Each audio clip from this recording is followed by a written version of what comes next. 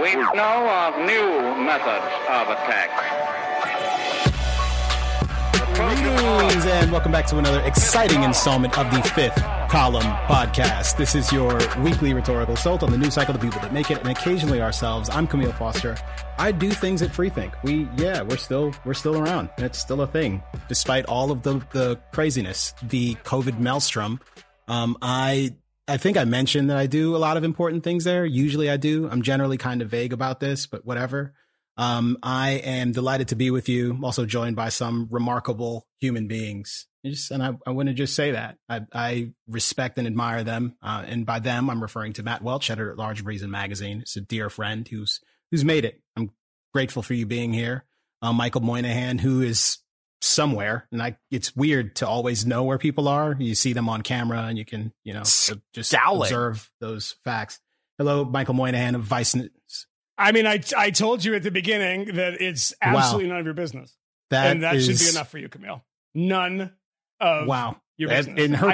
I made a couple of references to the Indigo Girls, to Subaru Outbacks, to WNBA.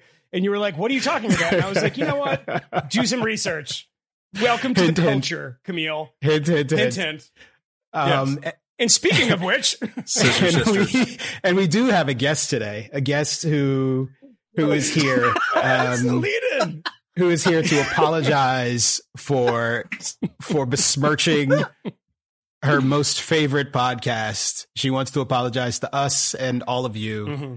Bari Weiss, ladies and gentlemen of the New York Times, opinion columnist, fan favorite, friend of the fifth, as they say. Bari, not back. Best friend of the fifth. Well, no. I mean, maybe one day we'll have a place in her heart close to Eric Weinstein's Portal or Red Scare. Maybe one day we'll be as good as them. Maybe one day. I couldn't sleep. I couldn't sleep. I couldn't either. You guys are my number one. We believe you. We believe you. Well, the paper, you're my actual friend. The paper of record. Michael's familiar with the speech. The paper of record says different. It says that we are not even number 4. We might be number 5. Wow. But the word count was like, no, I can't do it. I guess we're just not autistic enough. I'm going to release a apology in the realm of Allison Roman and the internet can decide. Hey, you are not allowed to talk about this because it has to do with your employer or something. But I don't. I just looked into that because I was trying to figure out what was going on, and I looked into it, and I still don't know what's going on, and that can't be what I think it is. That she was mean to that girl that everyone for a moment thought was funny, and then realized wasn't funny, and is really annoying on Twitter. And she said she's kind of annoying, and then she lost her job.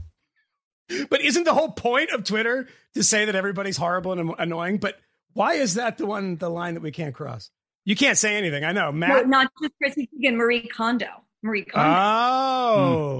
Oh, this is it. This is it.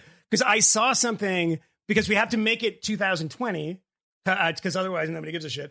And it was the first thing that I saw was like, oh, you're really attacking strong Asian women. And I was like, wait, what?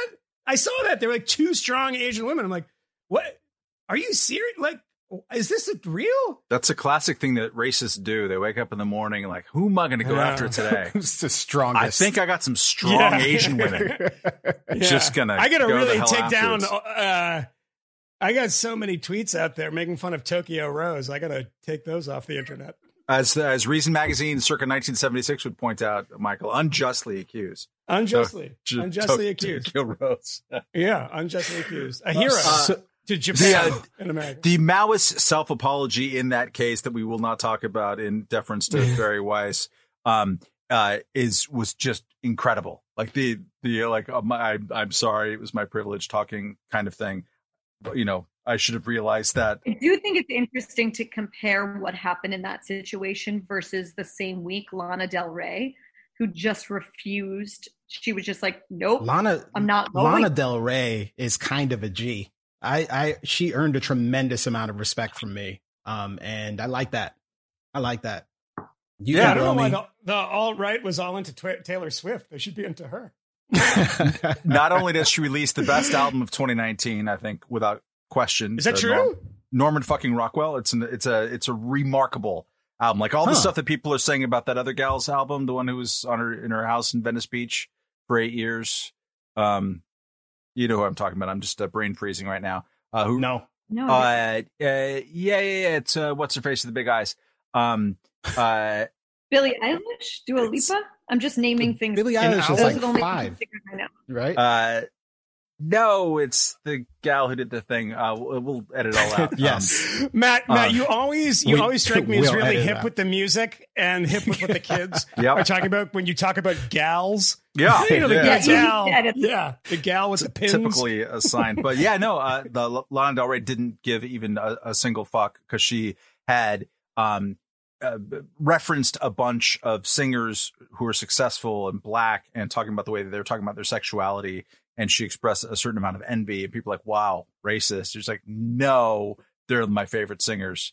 And I think it's awesome. And I want to do that too. Fuck you. Well, to get into almost immediately at Barry's behest. So we're going from the safe territory of Allison Roman to the even safer territory of the lady in the Karen's in the Ramble. Karen's. When I was a kid, it was my favorite book, Karen's in the Ramble. Wow. I mean, Tale of Two Karens. Yes, I actually like that. Bernstein Bears, Karen's in the Ramble. Song of the Karens. I think it was Song of the Karens. Just actually underrated film. Yeah, for sure. The thing about that is that Lana Del Rey and these people is that you can be brave if you have money. The only thing that required is money. You have money. Yeah. Joe Rogan can do, and we'll talk about Barry's piece, can do whatever the fuck he wants because he already had money, but now he has even more money. He's got a lot of money. So, Chris Rock can do what he wants. Chappelle can do what they want. Kind of Louis even can do what they want because they have money. And you know what? You know who can't and doesn't have any money? That lady that probably used to have money because she worked at like a hedge fund and now doesn't have a job because she is apparently a Karen. And I'm going to throw this out there to everyone because I know everyone has strong opinions of this. Isn't the Karen in this situation the dude who is calling the cops because the woman doesn't have her dog on a leash? Can we establish some facts? Can we establish some facts? He did not call the cops. So let's go through the TikTok. But he was some filming because the dog wasn't on a leash, which strikes me. But I know about Let's establish some facts. Let's establish some facts because it's not clear that he was filming before. Camille, I'm just a country lawyer. Let's just lay it out there. So it sounds like on Memorial Day weekend, two Karens were out in the park. They both have the same last name, but they were not together. One Karen decided that she would take her dog off of the leash in the brambles, an area of the park where dogs are not supposed to be off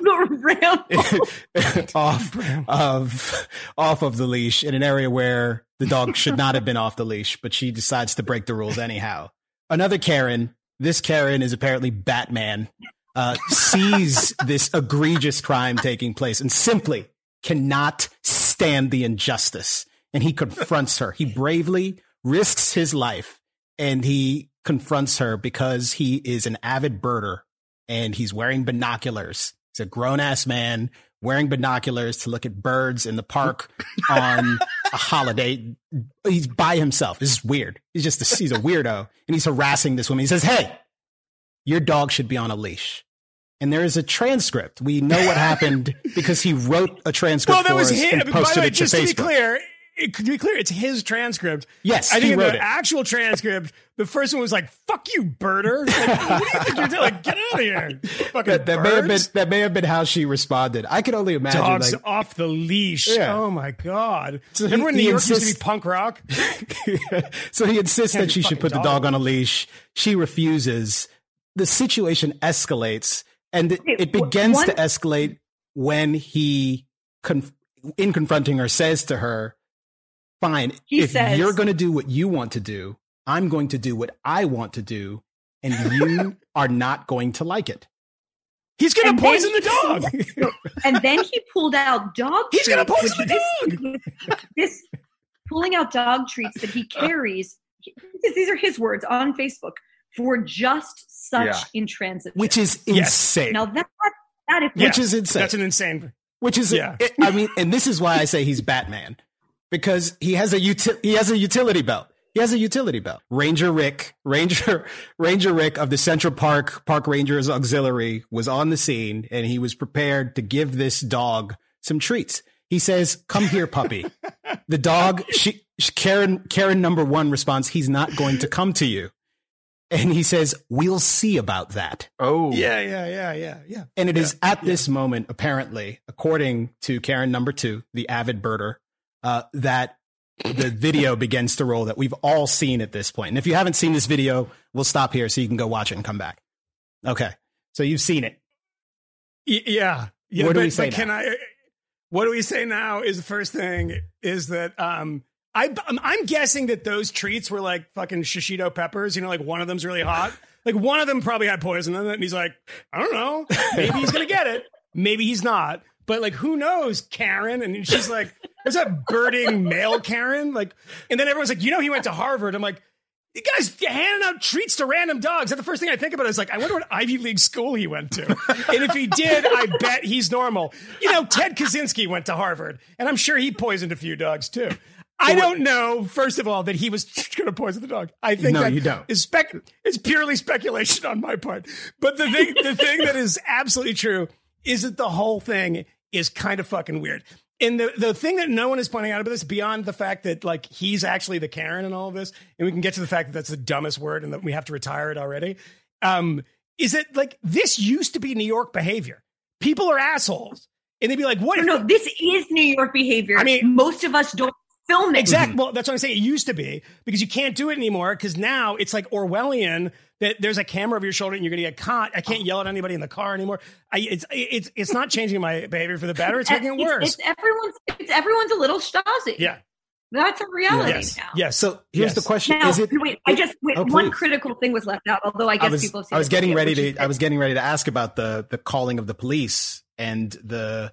Well, she's calling the police, and I believe, having now looked a little bit into her social media history, thanks to the internet Stasi sleuths who unearthed all of it, she seems a little unhinged. Yes. And when she calls the police, she says that this African-American man is like attacking her. Right? Am I right? Yes. She informed him before she called the police. I'm going to call the police and I'm going to tell them an African-American man is threatening my life and my dog's life. And she calls the police and she does exactly that. What I found most comical about this, because initially, before you realize that this woman has just ruined her life, that there will be the period before this miserable, stupid encounter and the awful global ignominy that she will live under for the rest of her life. What's most funny is when he responds to her, "Please call the police. Please call the police," twice. And at the end of the video, the second best part is when he says, "Thank you." She, having completed the call on video, said explicitly that this is an African-American man, which apparently is a racist phrase, and given him all that he needed, apparently, to post something wonderful to the internet and become famous, sainted perhaps, as the man protecting the parks of New York City. So the real question here is Karen number one racist? And how many awards should Karen number two get? So first of all, did we say that Karen number one was fired from her job and her dog was surrendered? Yeah, she coughed it up. Yeah. And I think that she was forced to do that. Yeah. Her former employer called, posted, and explicitly said that she was a racist and we don't allow a racist to work around here. And yes, her dog, she was forced to surrender it. The question is calling the police on a black, like the most generous argument for the other side is if you call the police on a black person, especially a black man in a city like New York, you are necessarily putting them in a dangerous position or even a life-threatening one. Do you guys buy that? No.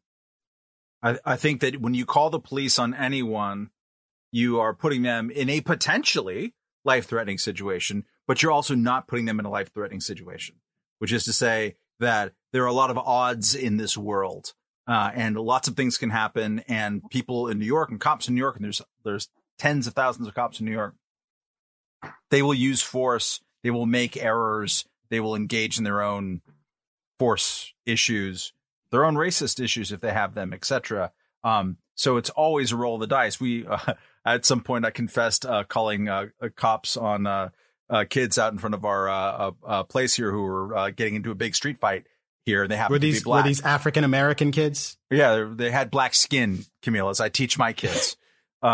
The big problem is just don't call the cops on anyone. Like I was a bit of a Karen from calling the cops on some kids. It was mostly just like break up the disturbance. Don't like go and arrest them. But like if you can't handle your day-to-day annoyances in a city like New York without either calling the police who have this preponderance of force or calling social media to like come in on your side, on this side, you've failed at being an adult human being. You had two people in a place. You can work that out.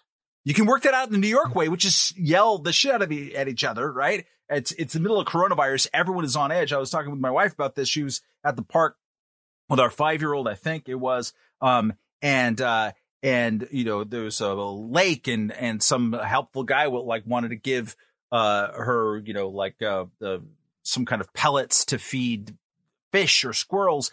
We're in the middle of coronavirus. It's like, don't touch me with your thing that was in your hand. Like everyone is sort of like this. Is that what she said, Matt? Don't touch me with the thing in your hand. That's what she said. I'm not sure it's exactly the direct verbatim transcription, but you have to be able to figure out in the city of New York without calling the damn cops. That's an absolute stupid move. Granted, when you do call the cops, what are the first thing they're going to say is describe the person that you're talking about. So you're going to make a physical description. They actually always say the same thing. They say, describe the person you're talking about. Is he white? Is he black? Is he Hispanic? They always say that with those things afterwards. Is there nothing about the way that she said African American? And I pose it to all of you as a question because no one expects it from me. Is there anything about the way she said it that made it clear that she intended for bad things to happen to him because he's African American? Or thought that mentioning his African-Americanness would be bad for him? Well, I think that she thought it would scare him, right? Because the idea about the relationship between, you know, black men in particular and the police is one that when they show up on the scene, they're going to fuck you up. And the most extreme thing she can say in that moment in pointing out that I'm going to tell them that you're black is like, you know how racist the cops are. When they get here, they're going to think you're fucking guilty. And it's not even, I mean, is she being racist? Yeah, probably, I guess. I don't know. But what she's absolutely doing is saying that the police are racist and they're going to treat you unfairly. And I'm going to tell them that you're black and they'll get here immediately because they're racist. So, I mean, I don't even know, like, if she is herself properly racist. The weird thing is that her company, by the way, is like they typically make HR decisions and they don't do that in public. And tell people, put it on Twitter. Like, that's not an HR department thing to do. But yeah, I don't know. Guys, did the Minneapolis police killing of, I think his name is George Floyd, did that come before or after this? Like, was that the background to the way we saw the Karen incident? They were both being reported on the same day. And I know that because on the morning shows, it was not the morning shows. Who is it? Gayle King, who said that. Who is it? Gayle King? Like, you don't know her name. I'm trying to remember who it was. But yes, Gayle King, who said explicitly that she was very disturbed by these two stories being in the block that obviously illustrate the horrible racism of America. And she said about the two stories that it feels like it's open season on black men, that it is unsafe to be a black man in America today, which struck me as among the most hysterical, outrageous, and nonsensical things I'd heard until I heard various other things said, including Ice Cube suggesting that it's probably time to start murdering police officers in retaliation for their carrying out a campaign of genocide against black people. Wait, Ice Cube's talking about killing cops? Weird. Again, yeah. No, he didn't realize he wasn't Ice-T. That's Ice-T's job, not his. But like one way of thinking. Did you guys watch the Minneapolis video? I did not.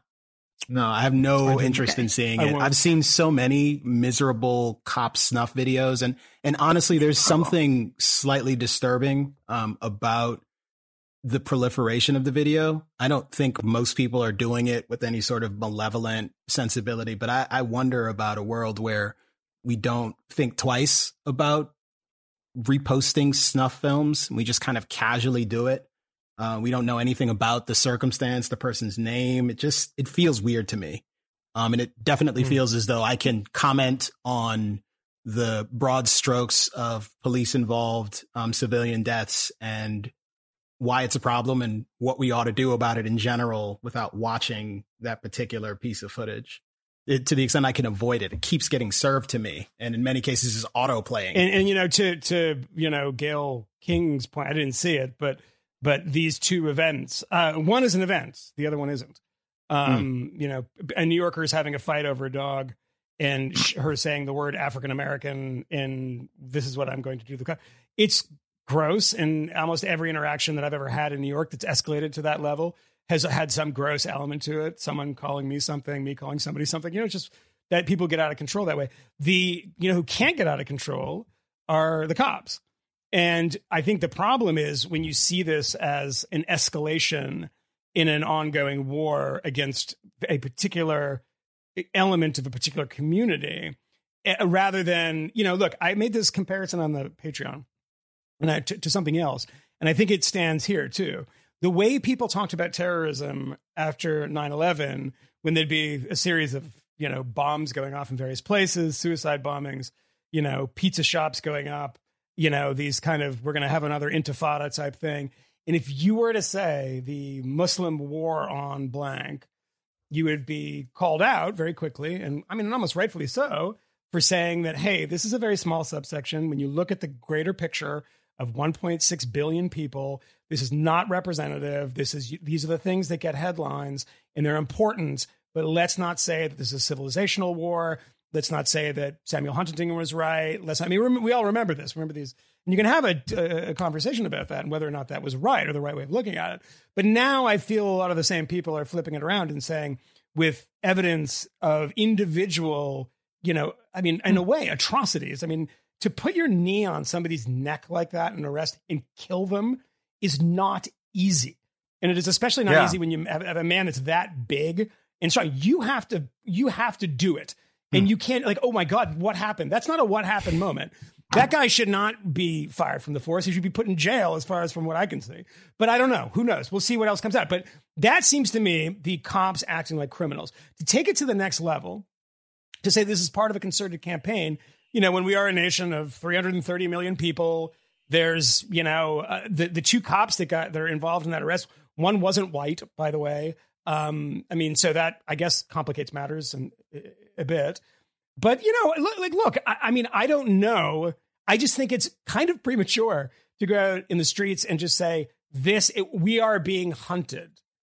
I don't believe that. I think there's, and I'm just saying this. You can say you don't know what it's like, white boy, to understand, which, by the way, is a really disingenuous argument. It means you can never have a conversation about race unless you're a member of the race that we're talking about, because you don't know. You can't possibly have this experience. But what I can do, just allowing that, I can look at the numbers and say, is this something that is an epidemic? And, what did it look like in 1975 in Detroit?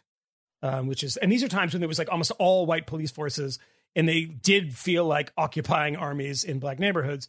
Whereas, most forces like the New York force, the Baltimore force, the Chicago force are majority minority police forces now. And the thing's quite different. So I don't know, but I'll tell you what, it's makes me nervous talking. We have too much police violence in this country compared to other countries, compared to our level of violence that the police are going against. There's some kind of lopsided, disproportionate amount of net force and net firepower on the cop side. I think there's probably a lopsided amount of prosecutorial immunity and other kind of ways in which the police can get away, or the whole law enforcement apparatus can get away with acting badly without paying the price for it. In a lot of jurisdictions, sometimes under Blue Lives Matter laws, if the cop is involved there's an officer involved shooting that kills somebody, like the first thing that happens is that he gets sequestered for 30 days and doesn't get talked. I mean, there's a lot of just banana stuff that just doesn't pass the smell test. So that's one basic backdrop around things. One that tells you, please don't call the cops on random situations that you could easily resolve as an adult human being that doesn't require a cop, but that observation is much different than the super easy casual observation that happens every single day during these and other moments of high tension and understandable high tension in the case of the Minneapolis or Minnesota case, which is to say that when you call the cop against a black guy, you are, potentially sentencing him to death, that this is an act of deliberate violence because you know that the cops are racist. That is imbuing so much supposition that there's just standard workaday active violence among big city police forces in this country. And I say this as someone who grew up interacting with racist cops, and that has created an indelible image in my mind that makes me on the opposite side of Camille or the other side of Camille on a lot of these kind of conversations. So know that as a backdrop.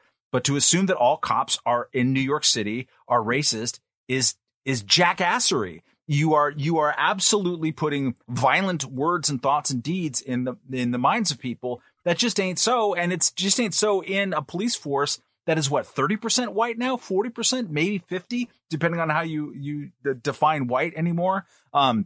That's a bit lazy to me. That said, also, I'm not sure I can substitute any, Cullen Quinn ethnicity besides African American in Karen number 2's. Are we calling her 2 or 1? Her initial phone call, like, I'm going to tell the cops that an Asian American man is menacing me, or an Asian American woman is menacing me. I don't think that there would have been that emphasis too. So there is something a queer about it all. Long story short, you don't need to call authorities or sick the entire mob on people just for being in a goddamn dog park in Central Park, which, by the way, 25 years ago, no one would have walked into anyways, unless they were intent on committing a murder. What Camille is about to say, because I'm going to force him to talk about this at some length, is whatever it is, because, I know we've been talking about this the past couple of days on text chains and the rest of it. But I find the thing about this conversation, and all of these conversations, the thing I find so troubling about it is that there is a cutoff, and I think an age cutoff, but I think a lot of people above this age cutoff are now conforming themselves to what the people below this age cutoff think.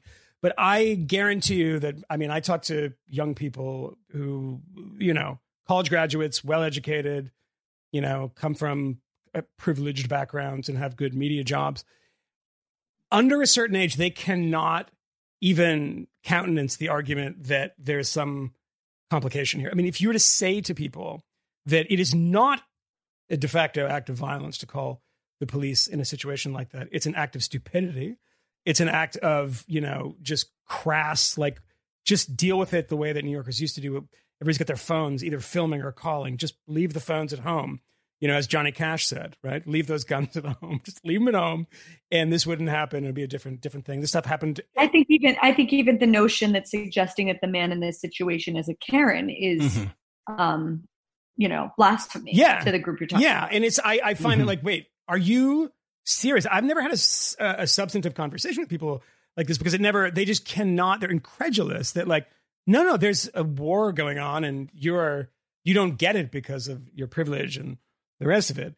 And to have a nuanced conversation about this in the kind of media sphere these days is totally impossible. To say even wait, maybe this guy was acting like, try saying that on Twitter. What percentage, this is a question, honest question. It's not about people on the right, the left, the center, libertarians, conservatives, liberals, progressives, whatever. What percentage of people saw that video and was like, yeah, but this guy's kind of being a jackass, and didn't tweet that? I would say about 70% of the people I know. They wouldn't tweet it. They never would. Never. Why? What's the purpose? You're going to get dragged and you're going to be accused of things that you're not, that aren't you. You're not, This is why we don't have to go there now because I want to hear Camille on this, but this connects directly to why I'm fascinated with Joe Rogan and why I think he's eating everyone's lunch. But I really want to hear Camille on this. See, now I don't even know what to say. Y'all did all the talking already. We've run this thing through, haven't we? Finished. No, you know what? The first thought I had when I discovered the transcript, because I was deliberately ignoring most of these narratives most of the day. Like I caught on that they were happening and I just was like, this is so stupid. This is so idiotic. I was confident that there was more to the story. I even took about 2.5 seconds to try to find the full video. But I didn't try very hard. But when I finally discovered the transcript that he provided of the conversation that they had at the park, the bits where he's threatening her, just one might feel weird about me saying threatening, but there is obviously something being intimated. You're not going to like it. We'll see about that. Ellipses added by him. I wondered, one, if he would have tried that shit with me, if he had saw me with my dog in the park. And my presumption is that he wouldn't have, because he's probably not the sort of chap that's actually looking for a fight. He's looking for people who he feels that he can casually intimidate and have an encounter with and perhaps scare them into behaving in the right way. But if he saw me with my 80-pound dog out there off leash, I think he probably would have kept walking, looked for birds elsewhere, which led me to my second thought, which is, if he'd said that to my wife and I'd been in the same zip code, like what would have happened then? And I imagine I probably wouldn't have called the police, but there's a high probability that we would have had an altercation and I would have put him on his ass, because that's pretty unacceptable.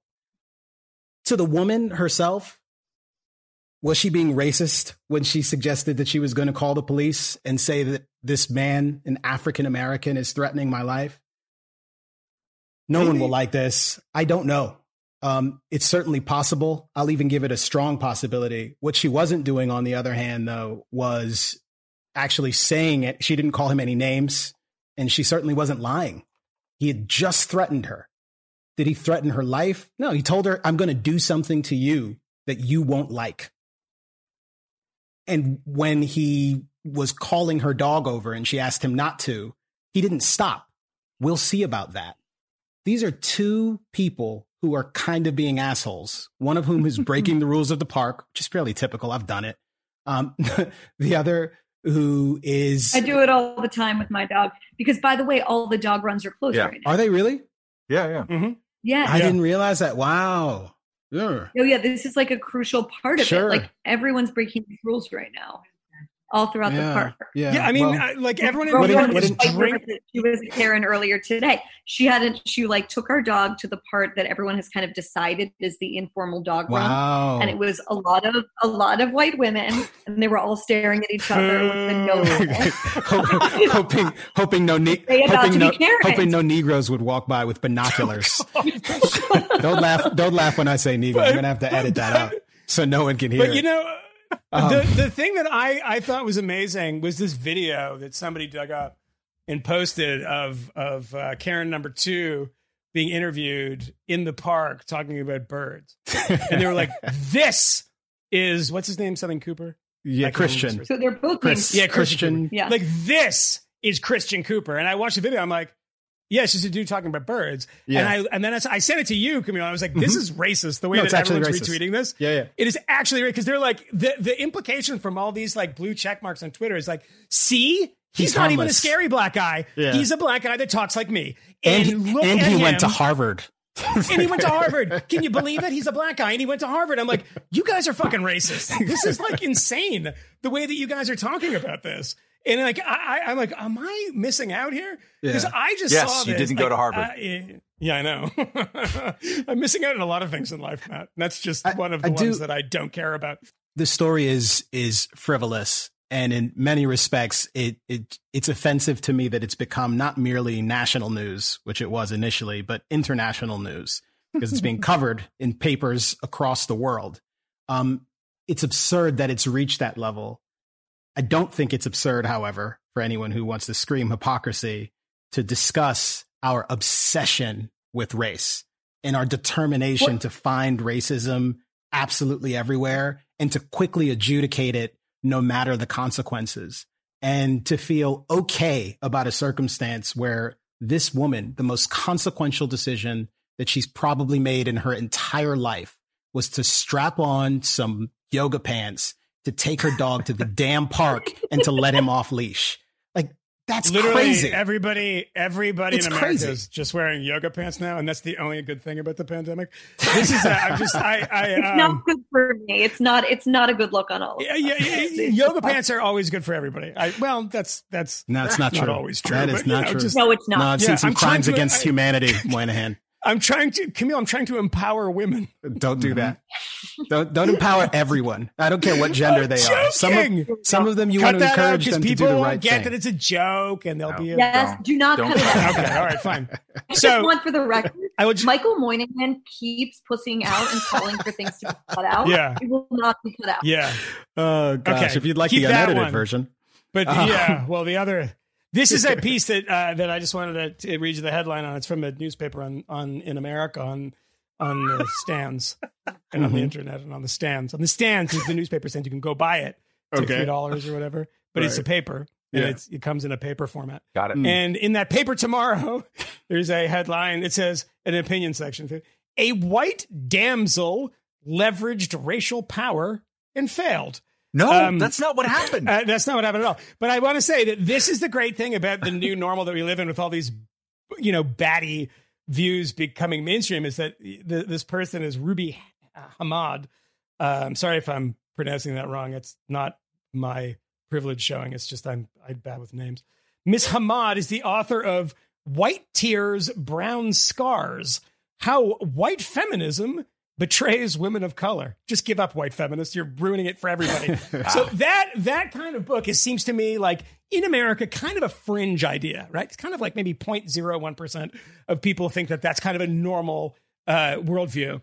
But because of the time we live in and where the normal political sort of sensibilities of Americans and all sides of the political debate are represented disproportionately by crazy people. Because the people that are spreading those arguments and editing those arguments and commissioning those are themselves crazy and have bad ideas. So it's just like so funny how this tiny, tiny percentage of people who went to like annoying private liberal arts colleges come out and then just run the tables on how the debate is. And mostly that happens because we're too terrified to say like, no, I'm too terrified to say like, the title of your book is ridiculous, and you are a nonsense person. That is a nonsense person would write a book like that. Sorry, but it's true. But the terror you feel, like the reason that, probably your most interesting ideas are the things that you would text us and never put on the internet, is like the reason that all of this stuff keeps getting replicated. Of course. It's because we all know this. It's like the same story inside basically every liberal, capital L or whatever institution, old time liberal institution, which is that a small but passionate faction basically holds the higher ups who are sort of sensible liberals hostage. Oh, they fear of, tell you too. Right. Mm-hmm. I mean, this is the same story that's just getting replicated over and over and over again. Probably the most powerful example being when David Remnick was supposed to be on stage with Steve Bannon at the New Yorker Ideas Festival and basically published a hostage letter because rather than firing all of his employees that were calling him a fascist for doing so, he caved to them. And at that point, he was no longer editor of the New Yorker. I had Gianni, and those people are the editors. I of the would New like Yorker. just to And interject that same I totally thing. forgot about this absolutely shameful episode about one Remember? of America's great journalists, right? Like I could disagree with David Remnick 1,000 times, but like Lenin's Tomb is an incredible book. The guy has a pedigree, and he's been editing a quality magazine for a long time. And yeah, that's exactly that. Jeffrey Goldberg went through his own phases of that at the Atlantic when he had the temerity to hire Kevin Williamson for 6.5 days or whatever it was. And more recently, when he hired Rahm Emanuel as a contributing editor or contributing writer, and then that went away. Why did that go away? I even forgot about that one too. There are zillions of these. Like the huge, enormous institutional story is the hostage taking that's happening. And it's the exact same fear that all of us have felt on whatever subject. And to my mind, whoever has the courage to just say no is going to end up winning, because anyway, there's just so much. The story of the young wokes. I won't even say the youngs, because I guess I'm technically kind of young. The youngs. The young wokes versus the essentially the masthead, but especially straight white men who want to prove they're with it and their liberal bona fides.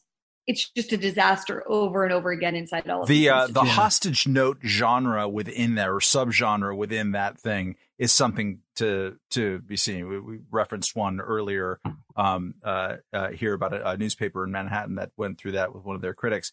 But like the Remnick thing, the Jeffrey Goldberg thing, and the one that actually changed my mind on this issue to some degree, which was when Moynihan with Weiss crew went and followed the Brett Weinstein and Heather Heying debacle out in Evergreen State University. Like when you see the people recite the hostage note, that gives you an audio visual that's just different, right? Than just sort of like reading it on the page. Somehow when you see them do that, and you could see the terror and insincerity that suddenly becomes sincere, because we've always been at war with East Asia or whatever. When you see that switch happens, it is absolutely terrifying. And you have to spend a half a second like wondering what happens to me when that comes to me. And it's not going to really. And that's kind of part of I think the broader point that you're getting to, Barry, and it's a good one, which is that this stuff is kind of self-evidently crazy, even regardless of how much it's marching through the liberal institutions. Most notably, and this hasn't really been covered to a degree because all of us are failures in our own lives. But what's happened to the ACLU? That's true. What's happened to the ACLU? Don't step on this. I'm reporting a huge story. Moynihan's been reporting this. I've been reporting this. We all have failed. We all have failed. It's the California ACLU that's really the problem. California, but the Connecticut one, the New York ACLU, the national, like they've all. It's the rot has New spread. York ACLU has been lost since I was a student in college. But wait, can I just make one point to this? Just going back, the ACLU is a perfect example of this.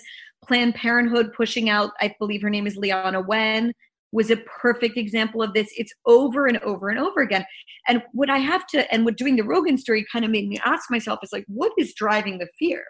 The fear that me and Moynihan feel, let's say, being inside of these institutions, is we're still inside of them. We are playing a kind of the rebel end of it, but we want to maintain our institutional standing. That's really what's at stake. Because I don't actually think you're truly scared of being canceled. What you're scared of is losing the institutional member in good standing union card, essentially. I'm also along with your livelihood.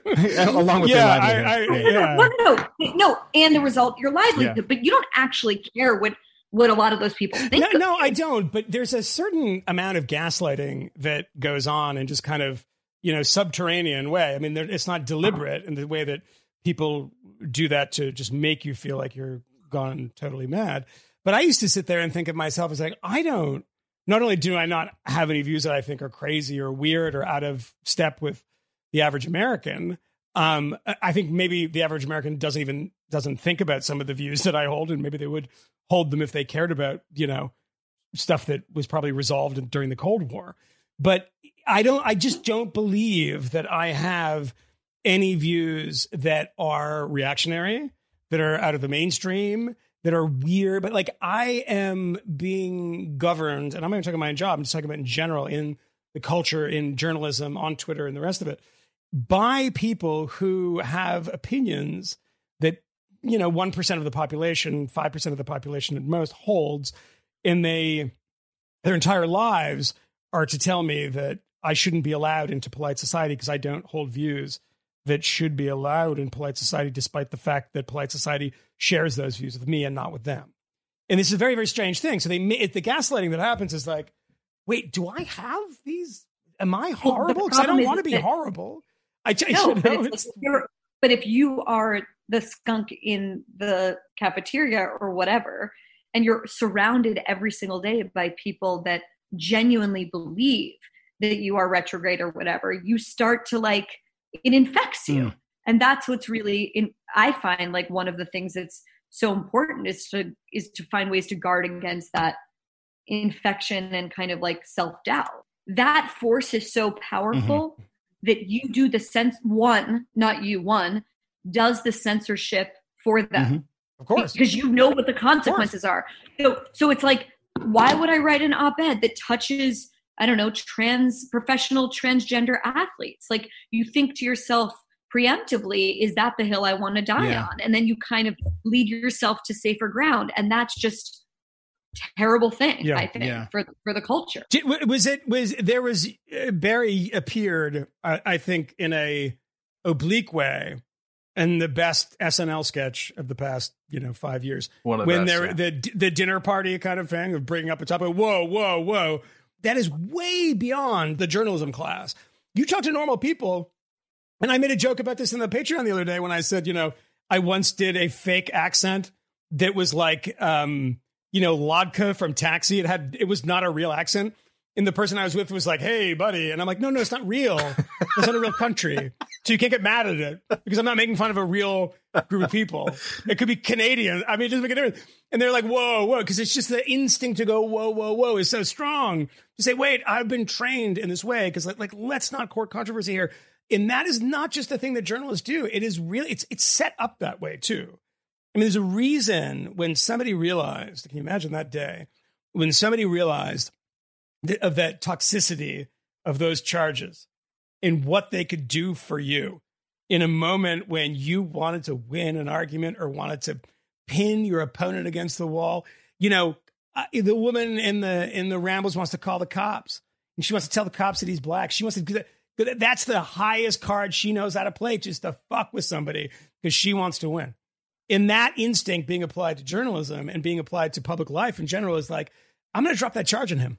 I'm going to drop it on him. And it doesn't matter if it's true. It doesn't matter if it's close to true. But you know what?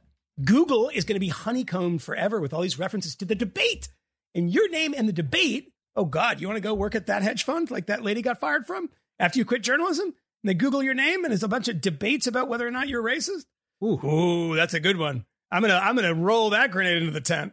You can't lose, right? There's no sanction for making a false charge like this. Yeah. So why not? Just do it.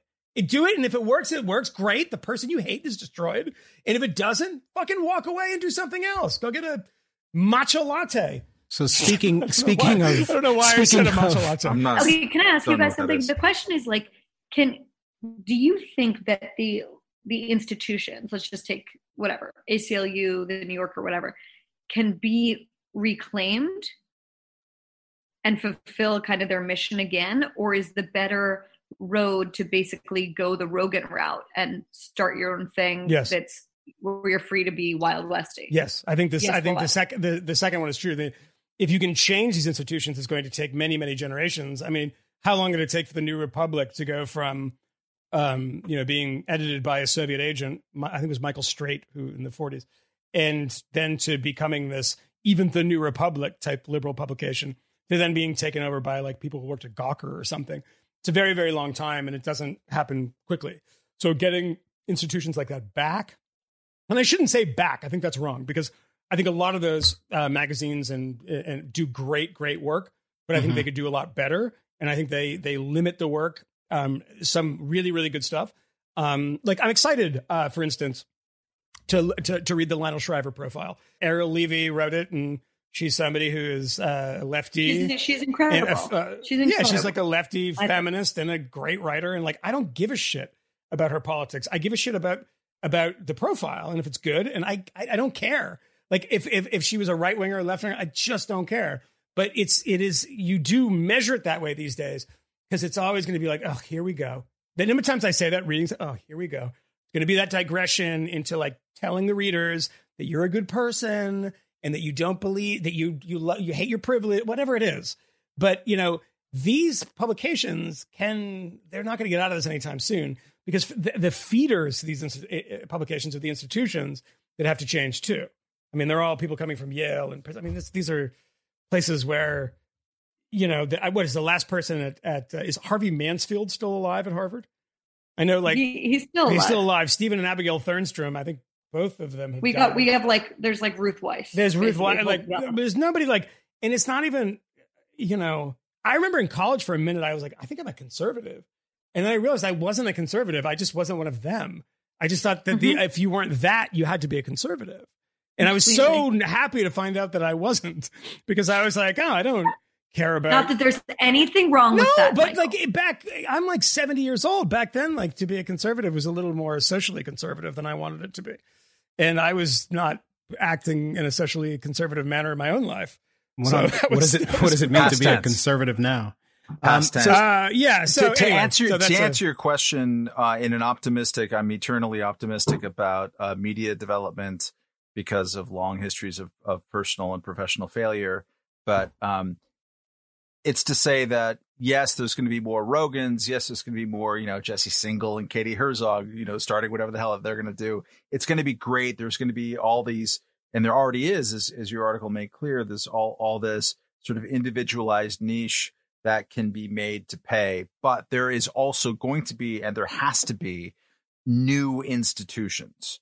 There has to be new media institutions, new collectives of people who share that ethic. And that ethic isn't politics. The ethic is much more IDGAF. Is that what the kids say? You just don't give a fuck about anything, that you want to be able to talk with people regardless of where you're coming from. And you're not going to be cowed by this. You're going to actively push back against whatever walls are closing in. And there's an attraction there. And Michael has pointed out for a long time, specifically with Rogan on this podcast in a bunch of different settings. Like, it's amazing to see how few people in media gatekeeping roles have said, he's doing something that's interesting. Wonder what that is. Wonder if we could just like experiment with that, even at 3:00 in the morning, if it's a TV show or some little like side column at our paper. It doesn't happen, right? It just doesn't. There's a reason for that. Disagreeable troublemakers are not hired by, or if they are, cannot last inside of an institution, because the people at the desk next to you will not tolerate it. Especially now. Imagine what Rogan says in 30 minutes of any episode. He would say and literally pick any 30 minutes. There would be something that would get him a call from the HR department at any of the places we work. Like, it's just, and it's not worth it. And when I worked at the LA Times, it gave me, and I tried hard to change the opinion section where I was working to make just like cosmetic. Let's bring the page from the 20th century to the 21st century on various things. Like, can we run letters to the editor online that are extra than the ones that went in the, like, seriously, that was a like 18-month fight. So these institutions, many of which were monopolies and made monopoly-like profits of like 20% profit margins or more for decades. New York's a little bit different because it actually has a competitive newspaper market, but even so, people made a lot of money. When you make a lot of money or you build up a lot of prestige or whatever your capital is, doing it this way, regardless of how that amount of money is shrinking and is being challenged, which it certainly is almost everywhere, there's a mindset. And the mindset is totally one of literally gatekeeping. Like, we are the guardians of the way that things should be. And you can't change that mindset from within. You can change some margins. You can make this publication more vibrant and interesting for a while, or maybe this section of a publication. I'm not a defeatist about this, but if you want like just to have a place where it's normal for people to be weird and funny and to arrive at their own conclusions, and you don't know exactly where they're going to get, where they are going to get in that process. You have to start that from scratch right now. And what is striking about the media landscape right now is that there hasn't yet, this week yet, been the creation of that space. I have the strong premonition that there will be sooner rather than later, and it's going to have an amount of success that is going to exceed the imaginations of a lot of people. Well, I think one thing. Are you previewing something? That's what I was wondering. Well, before he takes another drink. The Spotify an aggressive drink. The thing about the question that you're asking, Barry, is that we can't ignore the fact that Rogan just got $100 million Spotify deal, and it's a publicly traded company. Spotify is an institution. They're willing to take this gamble. They didn't get invented yesterday. They've been around since 2006. Rogan created his own platform, but he was gobbled up by a massive company that is looking to attract an audience, and they were willing to take years. 15 years. He made himself $100 million man. We don't know how many offers he turned down in the interim to bring his show places. It is certainly the truth that there aren't a lot of Rogans on the landscape. But he is not completely alone. There's a gentleman on HBO that has a show that is oftentimes somewhat heterodox, and he's quite prominent. But he turned while he was on HBO. He became Bill turn? Maher. Yes, because he was politically incorrect before. He used to say some daring things on different topics. I used to make fun of that show for being the least politically incorrect show on television, and then they started inviting you. Well, no, that was the political. They stopped too. That didn't last long. But no, that was politically incorrect. The one that was on what, ABC or CBS. ABC. But yeah, no, I still think it's absolutely true that, I mean, it's not about Rogan. It's about people, because what you do, and I've mentioned this before, is that when another publisher hits with Harry Potter, you try to find your own. You try to find Lemony Snicket, and nobody's doing that. No one's doing their own versions of Joe Rogan and saying, oh, let's experiment with this guy who's kind of Rogan-like, but, you know, he's not the same thing. But, you know, Matt knows how many bands that looked and sounded like the Beatles from 1963 to 1965. The Knickerbockers, great single called Lies, by the way, that sounds exactly like a Beatles song. But yeah, nobody was doing that.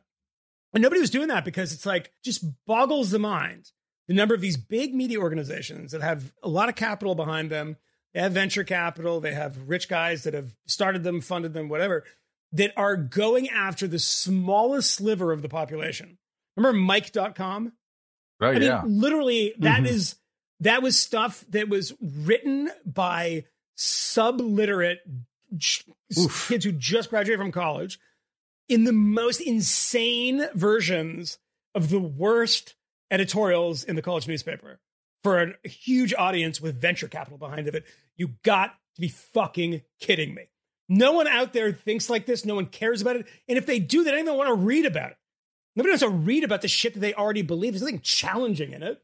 It's not like reading like, you know, Francois Furet when you were like, you know, in the 1970s, or, you know, Jean-Francois Revel, like, oh God, there's an incredible way of looking at, it's not, it's just like, there's white supremacy and everybody sucks. And, you know, this, you know, the same narratives that you get all the time. You're not learning anything from that. Somebody saw a film, but it used to be like, that was the easiest thing to write, right? X doesn't have Y representation. X should have written the movie that I wanted them to write, but didn't write the one that I wanted them to write. So therefore, I've written a fucking story about it. It's not a goddamn story. That's something you annoy your friends with until they just tell you to shut up. It's not something that you actually write down and submit to an editor and venture capitalists back and pay for. And you know what? All those places, to borrow a phrase from the British, went tits up. They don't do well. No one wants that garbage. You can be like lefty kind of normal. You go woke, you go broke. Look, I've just heard that expression last week, but I think it's true. I don't know. Right? I don't know. There's a lot of successful publications out there. They're still publishing stuff. They became famous before that. Right. That's the real question.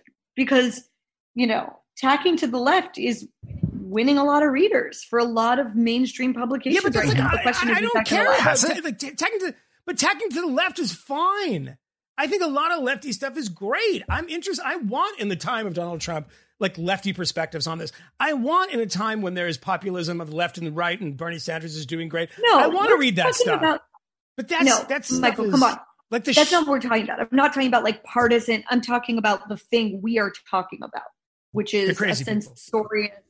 Sorry? The crazy people. Yeah, that's what we're talking about. I don't think they make money. I don't think, Barry, that they're gaining huge new readerships. I think Salon.com was more successful in 1998 when David Horowitz was a columnist and Camille Paglia was a columnist. And when their founding editors, who were San Francisco lefties, but David Talbot. All these guys who were interesting guys and gals, who are interesting thinkers, wanted to set themselves apart from the boring political orthodoxies of the Bay Area of the mid 1990s, and they were pretty successful. Granted, there weren't a lot of online magazines back in 1996 and 7, but now, did they have an IPO?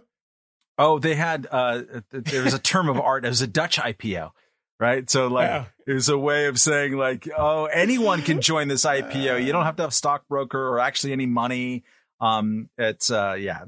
They're always going to, just like Dutch IPO, just like Dick Cheney was going to, or Donald Rumsfeld was going to turn the corner in 6 months in Iraq.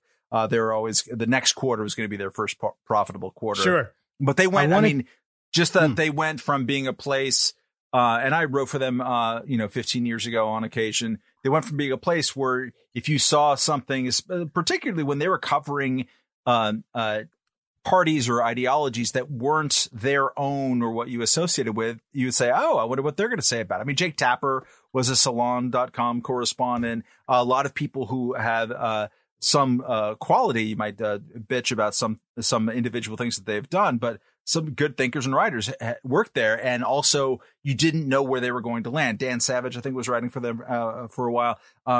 And you went from there to now everything you've seen for the last, 8 years or so has just been all woke. It's really rare when you get to arrive at a Salon.com piece and go, that makes me think in a slightly different way, or I'm wrong-footed in some way. That's just over.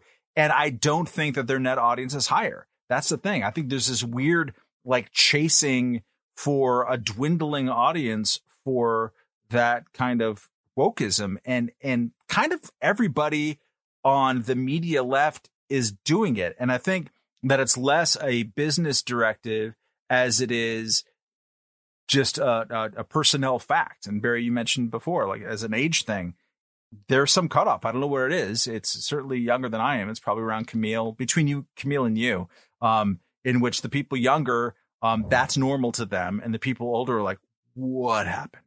How do I get to keep navigating this? It's called the long march through the institutions. It kind of is. And it is. And like, but for me and Camille and I have had disagreements about this.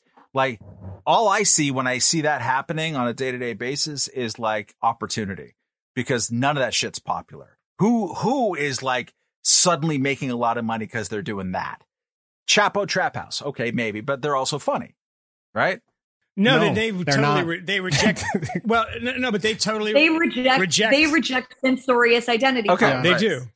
I mean, by the way, they're like, I think they're crazy bullies, but that is why they're successful, and that's one of the reasons I love listening to Red Scare. Like I listened to their trailer today, which is about the Karens, and I was like, right out the gate. No, seriously, right out the gate, they're saying the things that like we think or broadly think that you kind of can't say anywhere else. I think that's popular. I think those girls are so fucking funny, and they are hilarious, and they win. By the way, you can see the people who respond to that and how they respond to it is like, particularly with young women, is that those are the cool girls that they want to be friends with, and you're friends with through that podcast, and they are just great, smart, funny. Moynihan, I'm really happy for you, but, and I whatever, but they've gotten enough shine. Don't you think? Don't you think people have said enough nice things about the Red Scare podcast over the last couple of days? Well, I wish somebody would write a column about it and maybe include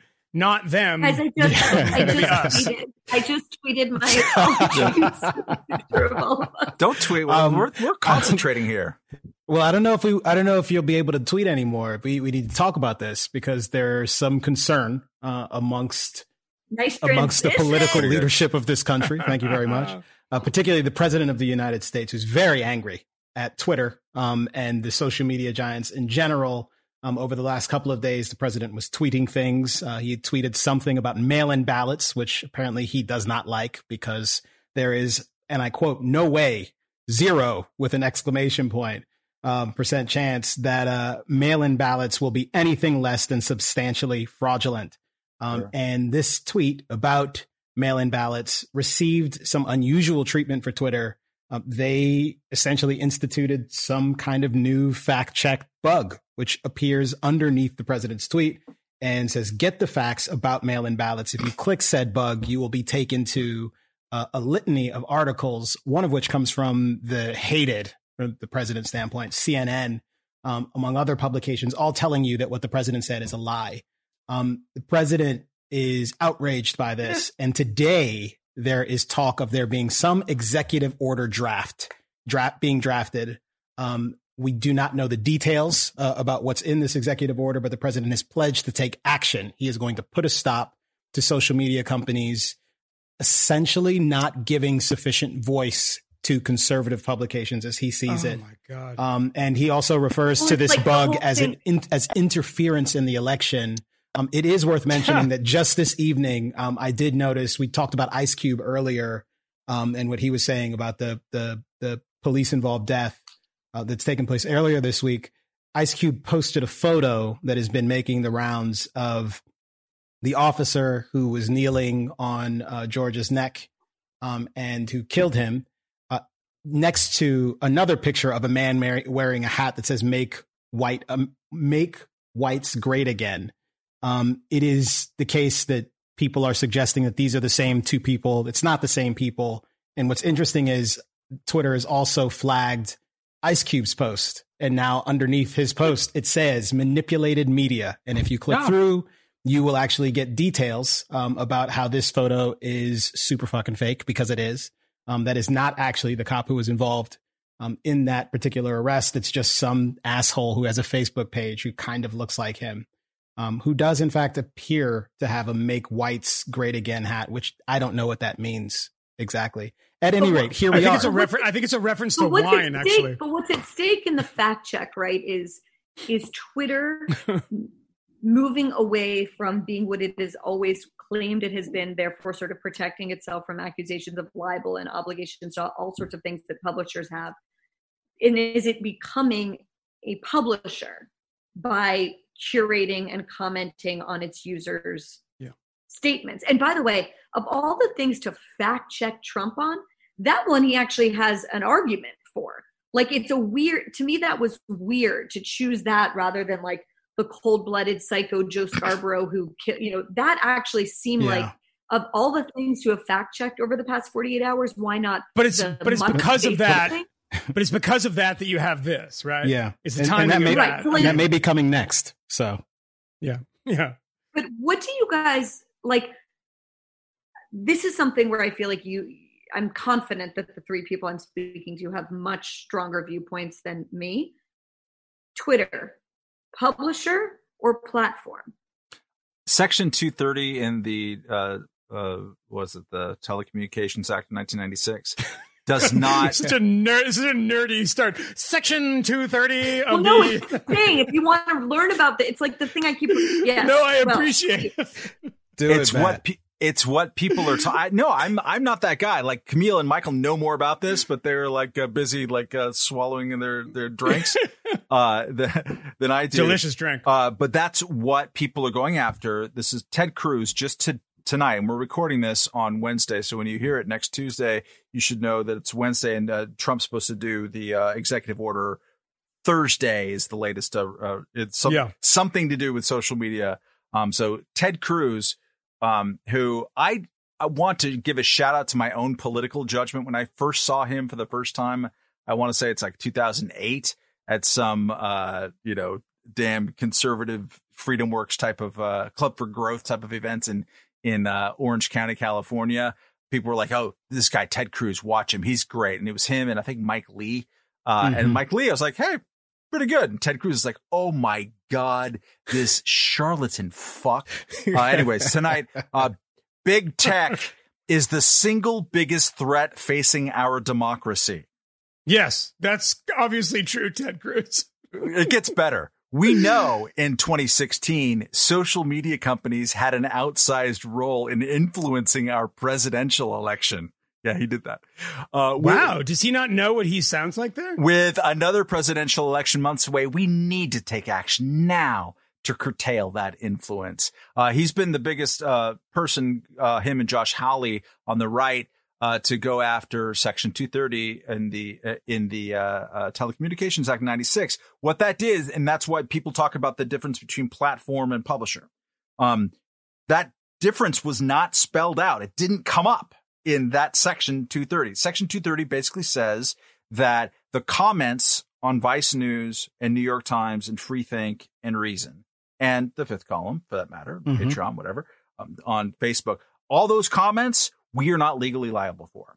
That's basically what it is. The user-generated content on those platforms, the individual companies that hosted or facilitated are not themselves legally liable for. They are legally liable for whatever fact check they come up with. If that fact check happens to violate some other federal criminal statute or whatever, then they're exposing themselves to that liability. What that did was allowed for there to be a user-generated aspect to the interwebs, comments on YouTube. I mean, a lot of the things that it allowed for are stuff that we actively run away from screaming now, to be sure. But it also allowed for there to be a free discussion in general online in a way in this country. And again, this was against, to some degree, the wishes of politicians at the time. Politicians in particular, Hillary and Bill Clinton.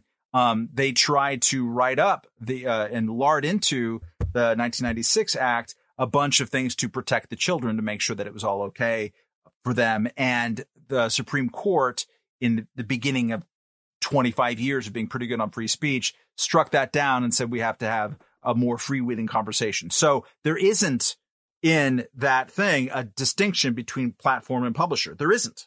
That's not a thing. What they're saying is that if you host a website. Okay, let me put it this way. Why would Twitter risk the immunity that Section 230 grants it over this thing? Because they're not. Explain that. The only thing they're risking is the wrath from idiot politicians and other people who do not understand what's actually written in the law. Why would the New York Times risk the wrath of that immunity by moderating its comments or by writing judgmental things in its pages? Well, of course, it's a newspaper. It does what it wants, right? Sohrab Ahmari, you sent around, had a big piece in the New York Post just today talking about this, breathing fire as he tends to do. I think he wakes up in the morning and just like doses fire into his face and breathes it out. Just like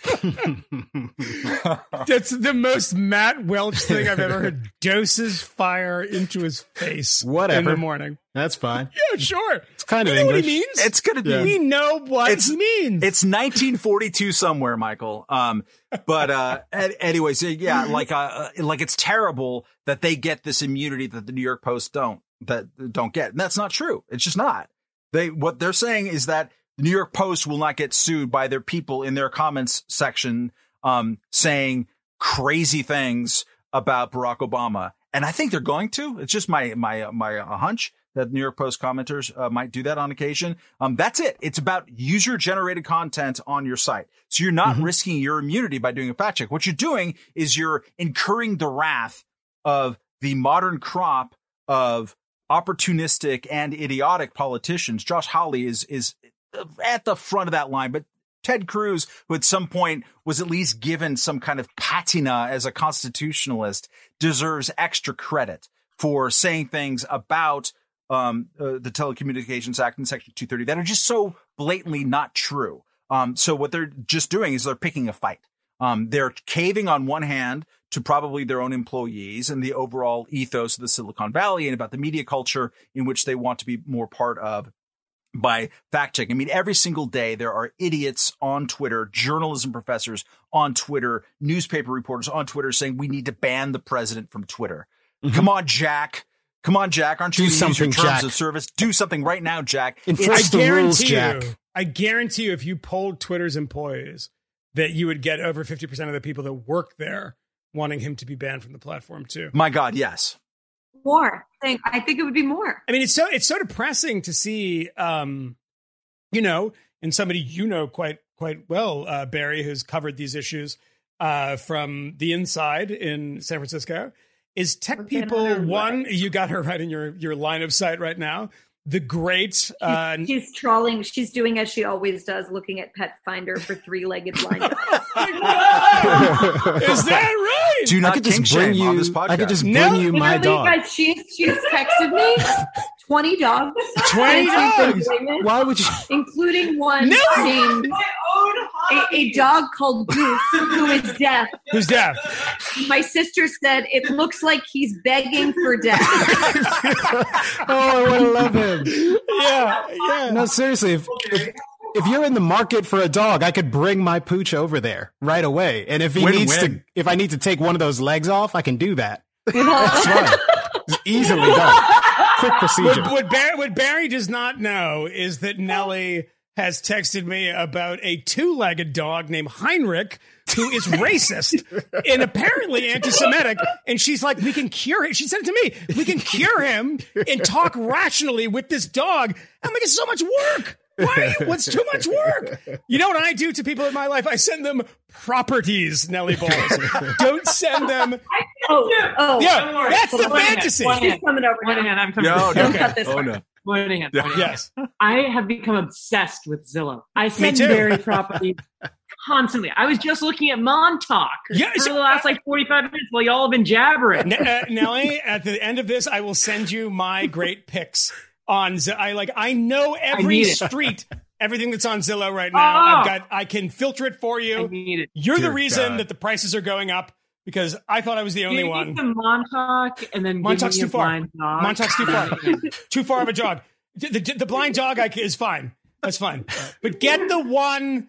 I have a transgender dog who is confused about a lot of things, to be honest. We And already you get to have have a that dog in completely Montauk. functional dog who, if we hadn't had the luck, I mean, we could be like today. Our dog bit another person. He bit someone's ankle. Oh, Wait, whose dog? No, What is we that? have to send him to boarding school. He's bad. You're lucky What's that Cooper dog's didn't name? get on you. Karen too would have just. That's it. God, Oh, you- look at all you Karens up there in the Upper West Side, East Side. I don't know, one of the sides. You're Oh, somewhere. God. Look at the great Nellie Bowles. But ladies and gentlemen, Nellie Bowles, a great journalist. Oh, wait, One let's of my- go one of back my to favorite tech. people, yes. No, get in on this. She's a tech We're lady. talking about tech. No opinions about tech. You've only covered it for 25 years. You started covering it when you were in like junior high. The tech people that I thought were going to be the great sort of saviors, they've been the exact opposite of that. I remember when I did a piece, Nellie and I might have worked together at the time with the guy from Cloudflare, who's the funny thing about them is incredibly inflated senses of their own importance in the sort of global debate. And the guy said to me, I wake up in the morning and I realize that I can change the course of the debate in history by turning somebody off the internet. It's like, yeah, kind of, but Inflated sense of their own influence. There's no one more powerful in America. Like, these companies are run by a handful of individuals making these decisions. I totally agree. Far more powerful than a senator. The Cloudflare You guy. think so? I totally agree. Enormous influence. I actually think Nellie's right about this. Crazy when he admits it. No. The only thing that I thought was weird about it was that they target this. Like, if he was doing that, the live or die thing was applied to the Wall Street Journal, the New York Times, even Breitbart or something. I would say okay, but it's usually some website with 4 mouth-breathing Nazis with face tattoos. It's like, yeah, well, they're really not influencing anybody but the other knuckle dragger down the corner. So I think the inflated sense of importance was where they apply it, because they're totally confident in applying it that. But just going back to the Ted Cruz thing of saying, what did he say again? I love Welsh? that sentence. Big tech is the single biggest threat facing our democracy. Yeah, I think it's patently absurd. And I would disagree with the sentiment that they're the most powerful people in the country. I don't think that any tech executive is generally more powerful than a senator. Like, senators actually have the force of law. They have guns. Whoa, they can force people to do things. Oh, okay. They can force people to do things. Tech CEOs, like Mark Zuckerberg, changes the Facebook algorithm. People dislike it. People log off. I'm not compelled to use Facebook. I'm not compelled to use Twitter. I use them because you are. If you don't have a Facebook, you're weird. You're on your side. Facebook? I have plenty of super cool, weird friends. People who don't have a good Google. Yeah, Facebook. That's not 10 years ago. That's not nearly the same thing as a law being passed that requires you to do something or not. And I think one senator needs a lot of other senators to ruin your life. Okay. One tech CEO on his own can do that. No, right? he can't. They have shareholders. No, they can't. That's not how that works. That's not how that works. They have shareholders and they have employees who will revolt if they do certain things. And they most certainly have customers. Who and are they the most shareholders certainly Twitter have now? customers. Members of the Khmer Rouge? I mean, who's allowing this have, stuff to happen? They have shareholders, they have employees, and generally speaking, there is a consensus about taking this kind of action at a place like Twitter, as you just established. Mark Zuckerberg may want to do plenty of things. What he actually can do is limited and constrained in various important ways, as is a senator. But again, no matter what Mark Zuckerberg decides to do, Mark Zuckerberg ain't got guns. He can't force people to do things. Yeah, right? And competitors can come and eat his lunch. And he has many competitors, whether we acknowledge it or not. Camille, question. Like MySpace coming back from the dead? Not MySpace, but Twitter is a Facebook competitor. Friendster. Right?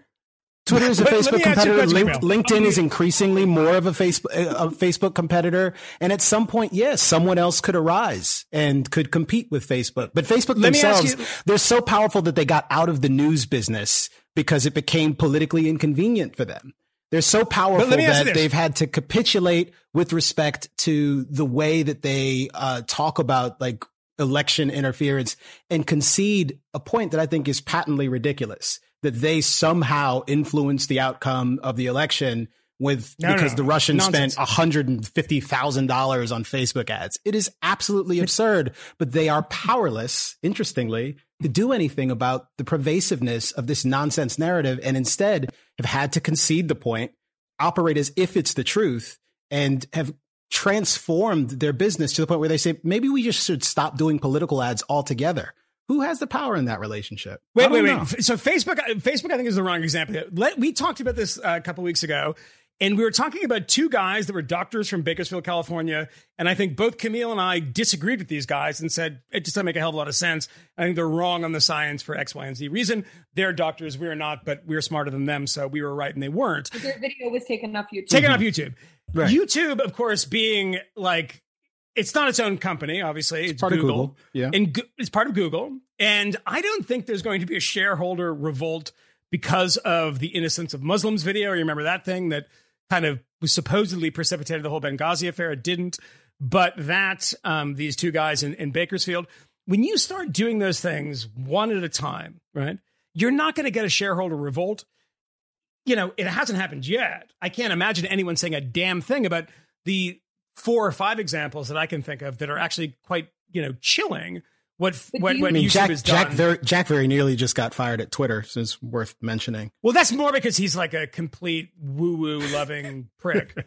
Comes back from a silent retreat with a fucking nose ring. I'm just saying, like, no, you should not be. You should not be the CEO of a fucking kombucha company at this point, much less Twitter. I do all his health tricks. I follow Jack. It's got to be. He tells me to fast. I fast. Nelly, there's got to be one in a relationship because the other one's going to be shaking their head like, what the fuck?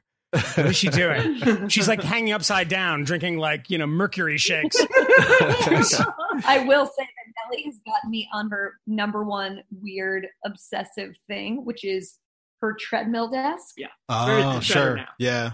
Oh my God. Yeah. And we have matching gray New Balance. That is the most. That is how gay we are. The first bit of. I was going to say the first bit of that is the most San Francisco shit I've ever heard, and the second bit is the most lesbian shit I've ever heard in my life. Okay, I'm going to let you guys get back to your. Wow. No, come back. Stay with us. No, it's just going to go like park the U-Haul. Yeah. Even Matt knows the U-Haul reference. Look at I that. don't think she's not going to be looking up RVs. The other day she was like, "Bear, what if we got a van and tricked it out?" And I'm like, "That's called an RV." You know who Nellie Bowles is? Lesbian Tommy Chong. She wants a van with fucking paint on the side and like a half moon. It's the mystery machine. And the mystery machine, you drive up to Woodstock. Holy shit. I'm moving in. Oh, God. You're having a very fun time here. I liked it when you guys should be back in Massachusetts. That was the good place to be, right? Why are you back in the city? That was a good place. Now we're in New York, and then we're like maybe gonna mask up and go to California. All right. See. Mask on. San Francisco, right? Yeah. Maybe. All right. Well, San Francisco, LA, or maybe we can. I mean, if you bought a house and invited us. I'm trying. It takes a while. Everyone's fucking slow. Unbelievable. They want to make money. They should get these houses out. You're telling me that the entire public conversation around Twitter is based on an erroneous understanding of this Section 230 thing. And that Josh Hawley and Ted Cruz are just capitalizing on that misunderstanding. Correct. Yes. And also that there is increasingly in our politics on the right and left in this country and abroad, a sense of treating politics not as something to ennoble the right of the individual, regardless of where he or she comes from, but to protect our side and punish our enemies. It's explicit. I mean, the whole like new conservatism of which Sohrab Arami is.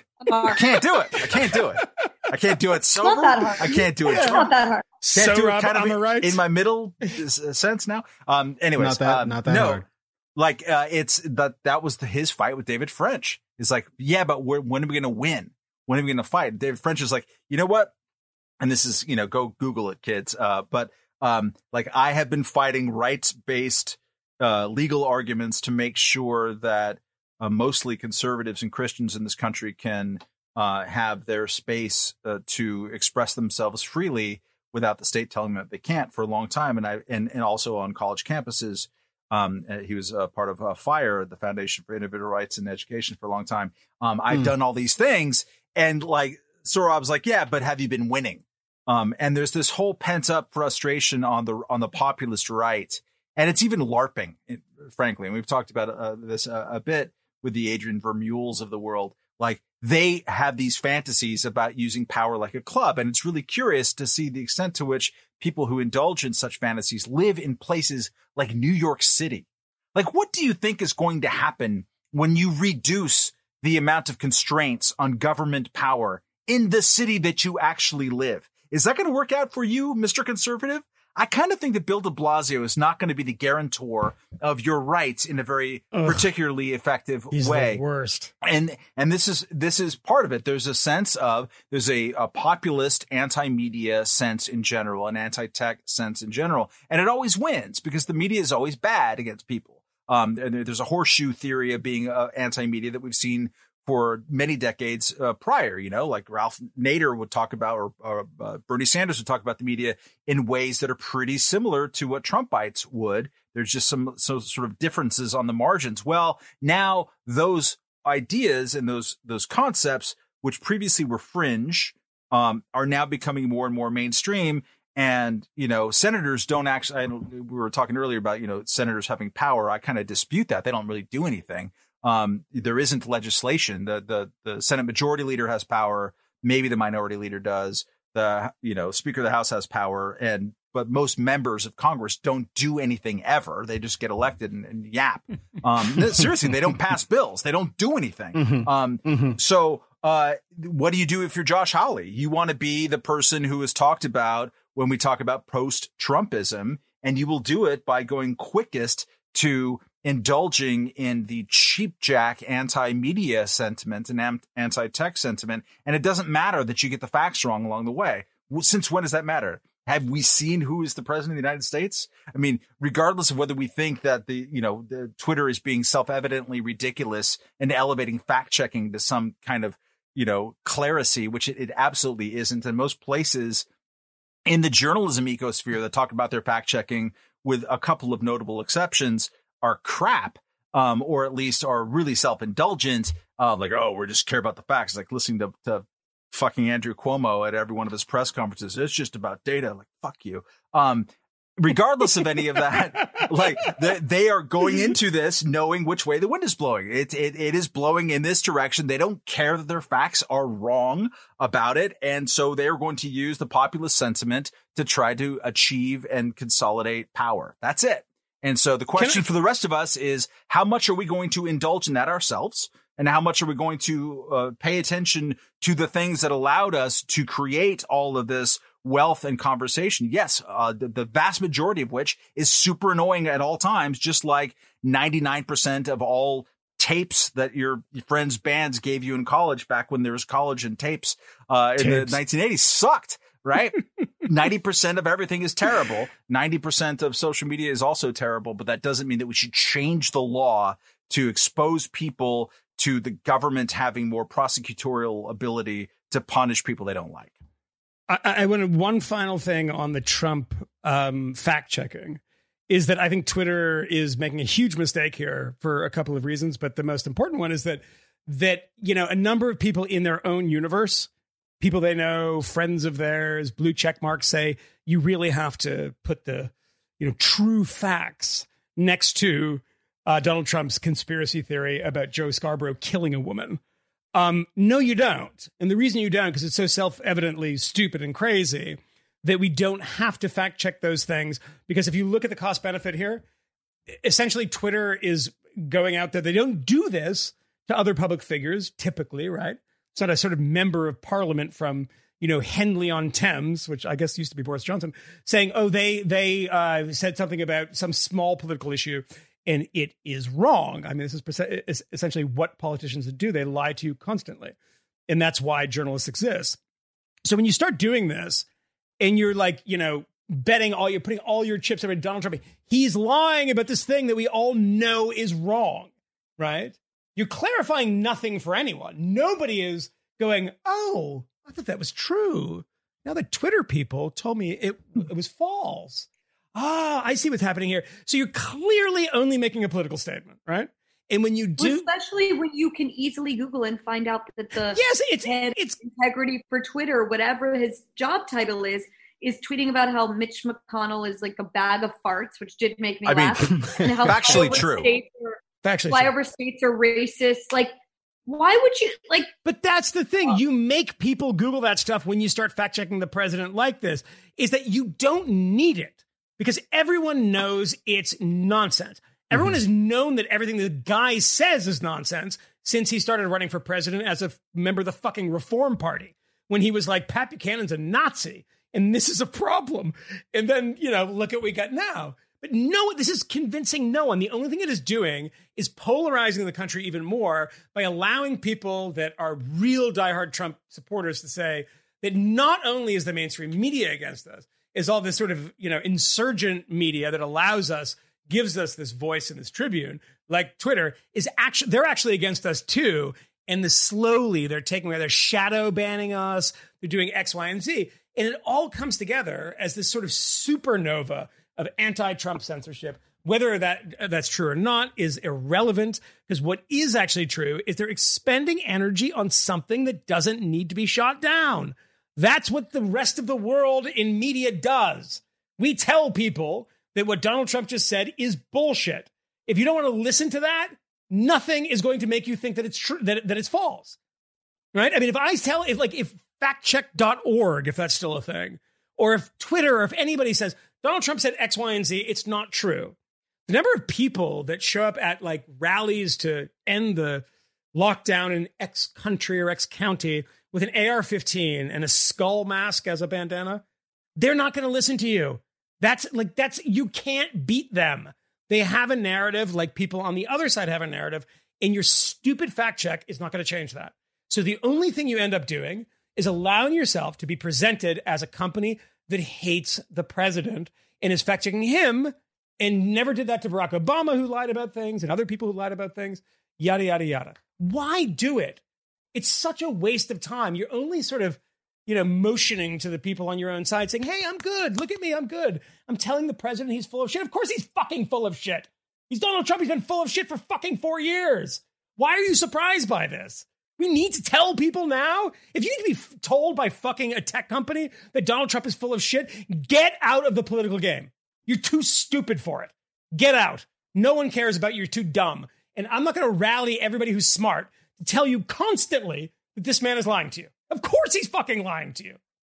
Oh, God, it's so annoying to me. He wasn't wrong when he warned us how angry he was being in this weird house. I mean, one kind of answer to your question of why would you do it is that they feel the political pressure not from Ted Cruz and Josh Hawley. They feel it from Nancy Pelosi. That's right. And other people who spent the last 2 years in change blaming Facebook on the 2016 election, which yes. Ted Cruz was malevolently playing with in his tweet, yes. right? And so they feel like it's coming from the left, and they live in the left. That is their milieu, and they live in California and these places that have, will vote against Donald Trump by 25 percentage points in 2020. And so that feels like, oh, that's pressure that we need to deal with. And they will soon come to realize that the other pressure they're going to also have to deal with. And it's a mess. The sad part is that there's now no real political constituency for protecting the robustness of free speech on its own grounds, with the very important exception of the Supreme Court, which has been great on this for a long time. The question is, and it's an open one, is how long can there be a gap between jurisprudence at the highest level and where American political opinion is? Barry Friedman, among others, have posited that like you can last about 10 years. So fighting for a culture of free speech is important. And there's many libertarians who disagree with that. Ken White at Pope Hat is one of them. Thad Russell's on my side in this particular case, that like, no, culture of free speech is important precisely because it ends up trickling into law. And so I want there to be more open speech on Twitter. I don't want Twitter to be censoring people. And I want there to be a culture of not wanting to have journalists try to agitate for the president to get banned from Twitter. I just don't like, my brain can't even wrap around that kind of stuff. But also not to give in to whatever passions of the moment to restrict the amount of acceptable legal speech, which everyone seems to be doing. What I truly don't understand about the effort of like so-called progressives to get Trump's tweets deleted or to ban Trump from Twitter is like, can't they easily foresee a situation 10 years from now where a group that they hate comes to power, or Twitter bows to China and all of a sudden they're banning those who defend the people? Like, I don't like the lack of sort of dark imagination. Mm-hmm. It's shocking to me. They can't imagine that. I don't understand. Why are you asking a corporation to censor political speech? But you know what I think is going to really bite them in the ass is if you look at the chyrons, particularly on CNN, they think they're very clever about this. They've been doing it for 3+ years now. And apparently there's a button on the keyboard that says without evidence. So CNN, every chyron says Trump claims without evidence. They hit the button and said like, okay, yeah, isn't that clever? Isn't that so cute? CNN doing this. They're fact checking the fucking idiot president. You know what's going to happen is that you want to see polarization. You want to see people hate the media more than they already do. Is that when Donald Trump, loses the election, and I hope that he does, and I'm not, revealing something that people don't already know. I hope he loses. And that another guy comes in from the other side of the aisle and who's a blundering idiot who makes things up on the spot. And when they don't see that button being hit that says without evidence, they're going to say, honestly, they've been fact checking the president, and it was just a good faith thing. They want the American people to be informed. And then all of a sudden the other guy is saying things that are not true. Where's the chyron now that says President Biden says, without breathing or blinking and without evidence that X, Y, and Z happened?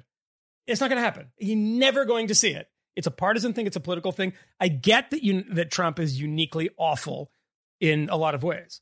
But if you're going to go out there and pretend that you're doing this as public servants and as people that are kind of adjudicating what is true and what is false and for the public good, you got to keep doing it Because if you don't keep doing it, everyone's going to say, you guys are frauds. And this thing is just stinks to high heaven. And it's all political bias. And everything we've been told since the beginning of time, the media's left wing has proven itself to be true. So watch the fact that they're never going to say without evidence if it's somebody that they actually kind of like. To kind of answer your question, Barry, I'm struck by this constantly. No, I didn't mean that as a contrast. But like that line of thinking is gone. And I think that's part of the populist moment that we live in. Like people don't have a power analysis of poor behavior or good behavior by government. It's just that they want to be the ones with the club. You see, they do have an analysis. Actually, they believe that people who are concerned about censorship or freedom of speech in contexts like this, or even who have any sort of civil liberties concerns related to the pandemic and the sort of restrictions the government might be placing on people, have a disastrous and immature freedom fetish, that they think that the government is more interested in them than it actually is, that they have this fear of tyranny rising when we all know that it's not going to happen.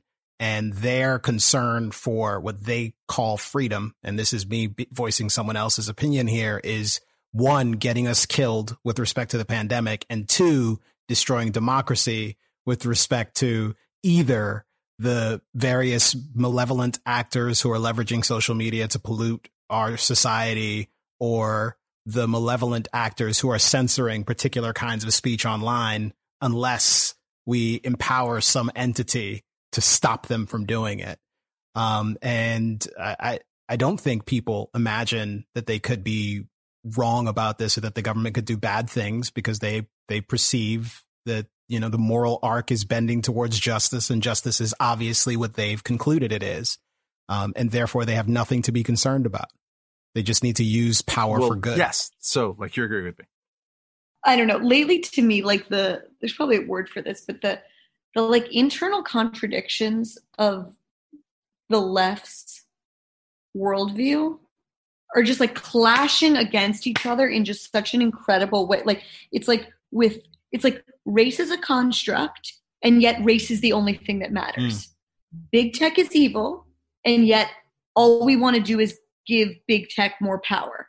White people shouldn't gentrify neighborhoods, and yet white people that fled those neighborhoods during the pandemic are evil. It's like, which one is it? There's a column in that, Barry. Yeah, no, I know. I can give you 9 more examples of that too, if you're looking for column material. Right. Yeah. My favorite is the one that is like so rich to me lately is like, when they were trying to go after Alice Roman for shopping at Sahadi's and for using spices like harissa or turmeric. I swear to God. You didn't see this? Hold on. Stand by. Wait, this was like a real human? People got mad wasn't at just her like an for egg shopping on at Sahadi's. Twitter? Like everyone in the fucking neighborhood shops at Sahadi's. If you live in the neighborhood, you shop at Sahadi's because it's great. There's a Sahadi's in Sunset Park now. There's 2 Sahadi's. There is. And it's even open during the pandemic. Yes. Oh, is it really? Yeah. You have a car now, so let's go. Yeah, I'm going to go. Yeah, exactly. I drove by it today because I was in Sunset Park today with the car. Here. It's all in here. This was the article that was shared by like, you know, culture critics at New York Mag and the New Yorker and all the stuff. Can I just read the subhead? Oh, no. Oh, no. Oh, no. Stewed Awakening is the name of this piece on Eater. In this, the age of the global pantry. What? The global pantry. I was going to say global pandemic. In this, the age of the global pantry, ingredients like turmeric, tahini, and I'm going to mispronounce this, aren't I? Gochujang? Is that right? Maybe.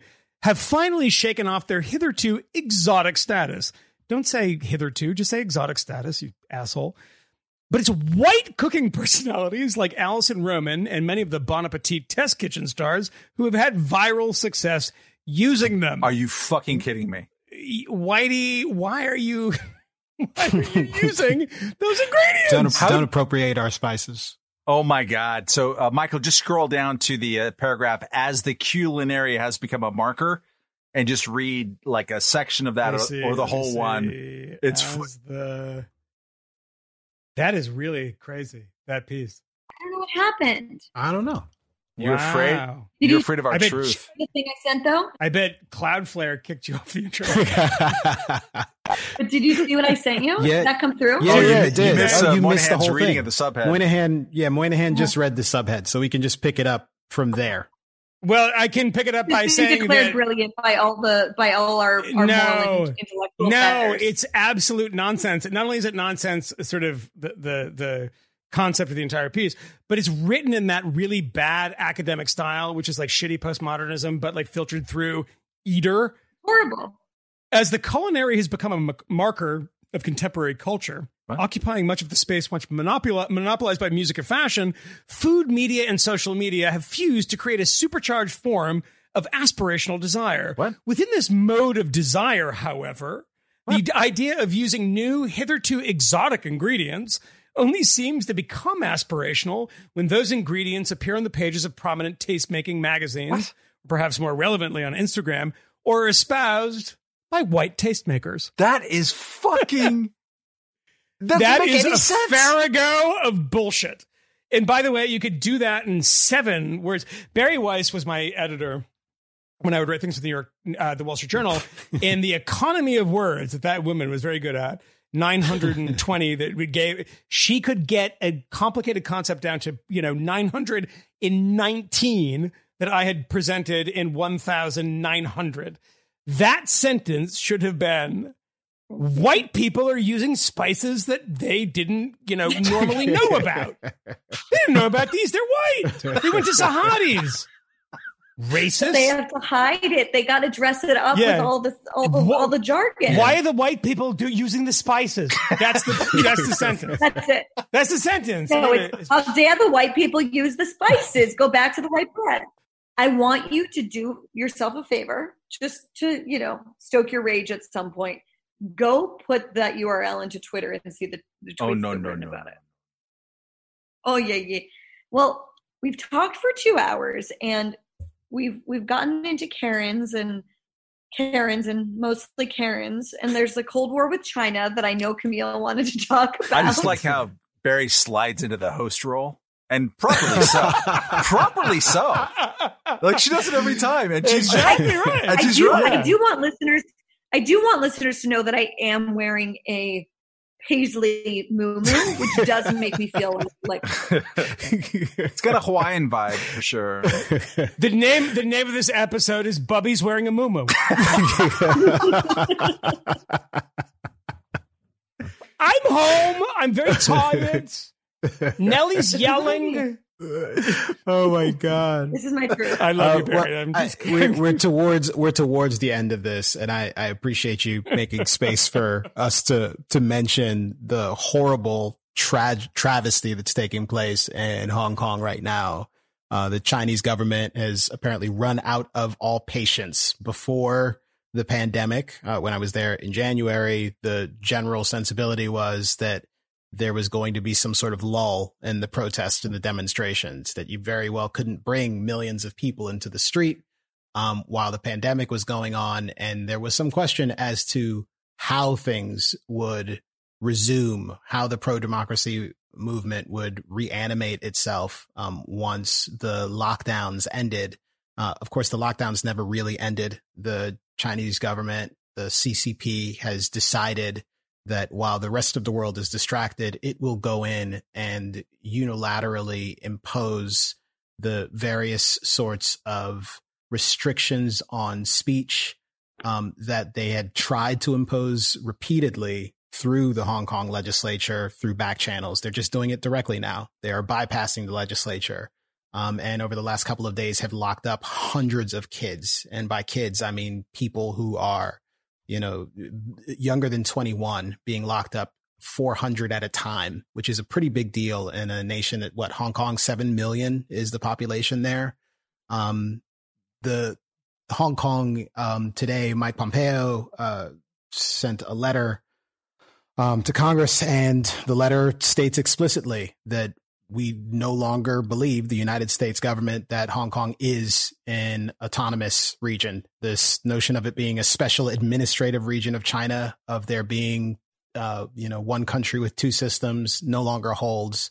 Hong Kong is, and before I've suggested it, but now it is pretty definitive. Hong Kong is a police state, and the Chinese plan to do whatever they will. And it remains to be seen what, if anything, the international community will even attempt to do about this, let alone can do about this. It is interesting that, the Sino-British treaty, the treaty that was signed when the Brits took over Hong Kong, expressly protected, or at least had the Chinese pledging to protect the autonomy of the Hong Kong government and eventually to give them full suffrage, etc., at least for a period of 50 years.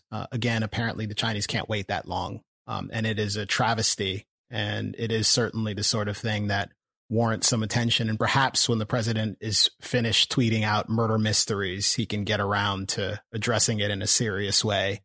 And maybe other people can as well when they're finished flailing about whatever phony racial panic they can invent for themselves.